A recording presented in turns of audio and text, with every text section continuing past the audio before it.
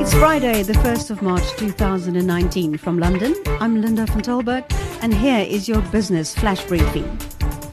In today's global business headlines, negotiations on the US trade war with China is going so well, it has been described as fantastic by National Economic Council Director Larry Kudlow. He said they have mechanisms for enforcement which is unparalleled, and the Chinese delegation has expressed willingness to make key structural changes to prevent intellectual property theft. However, President Donald Trump's Vietnam summit with Kim Jong-un unraveled early as the North Korean leader is not prepared to let go of his nuclear weapons.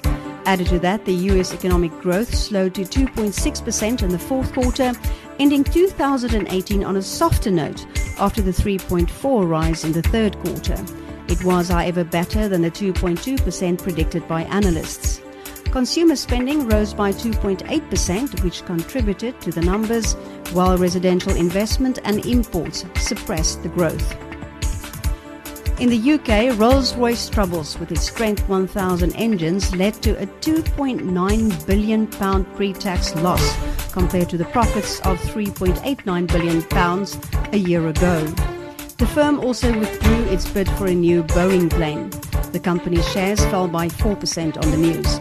And talking about Boeings, British Airways has announced that it was buying 18 777 fuel-efficient Boeings from the US with an option for a further 24, saying they got it at a bargain price, not the listed price.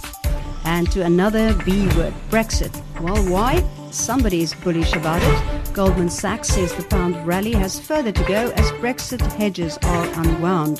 They are reading the fact that Prime Minister Theresa May avoided another bashing by her ministers and the pro-Brexit camp following her decision to give Parliament the option of postponing Brexit rather than crashing out without a deal as a good sign. From Israel comes the news that Israeli Prime Minister Benjamin Netanyahu was notified that his Attorney General plans to put him on trial for bribery and fraud following a 2-year investigation.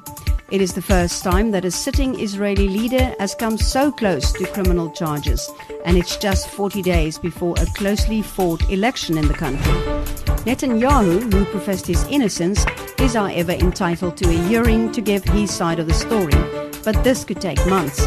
The charges may erode Netanyahu's chances in the election. One poll indicated that it could lose him 4 parliamentary seats and his ability to form a coalition. News from our continent is that the loss of market-friendly opposition leader Atiku Abubakar in the Nigerian elections was met by the worst slump in stocks since June 2016. Abubakar disputed the election results in which President Buhari easily won a second term. Shares in Nigeria's 10 largest banking stocks fell by 4.6% at the close of day, and the banking stocks index was in its third day of retreat. In South African-related news, former Finance Minister Trevor Manuel said at the Zondo Commission of Inquiry that Eskom is like an albatross around the neck of the fiscus. He said the power utility used to be an institution with a credit rating that was stronger than South Africa's, but Eskom cannot be allowed to go down. Manuel related how an emotional sports minister, Mbulala, revealed to 80 ANC leaders that he was told of his promotion to cabinet by the Guptas before President Jacob Zuma informed him, as evidence of how Zuma had abdicated the responsibility of appointing cabinet ministers to the two brothers.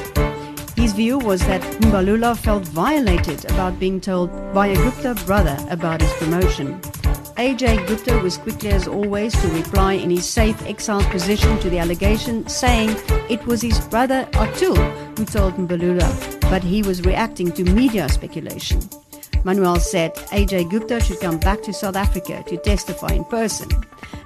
This has been your Business News Flash Briefing. Until the next time,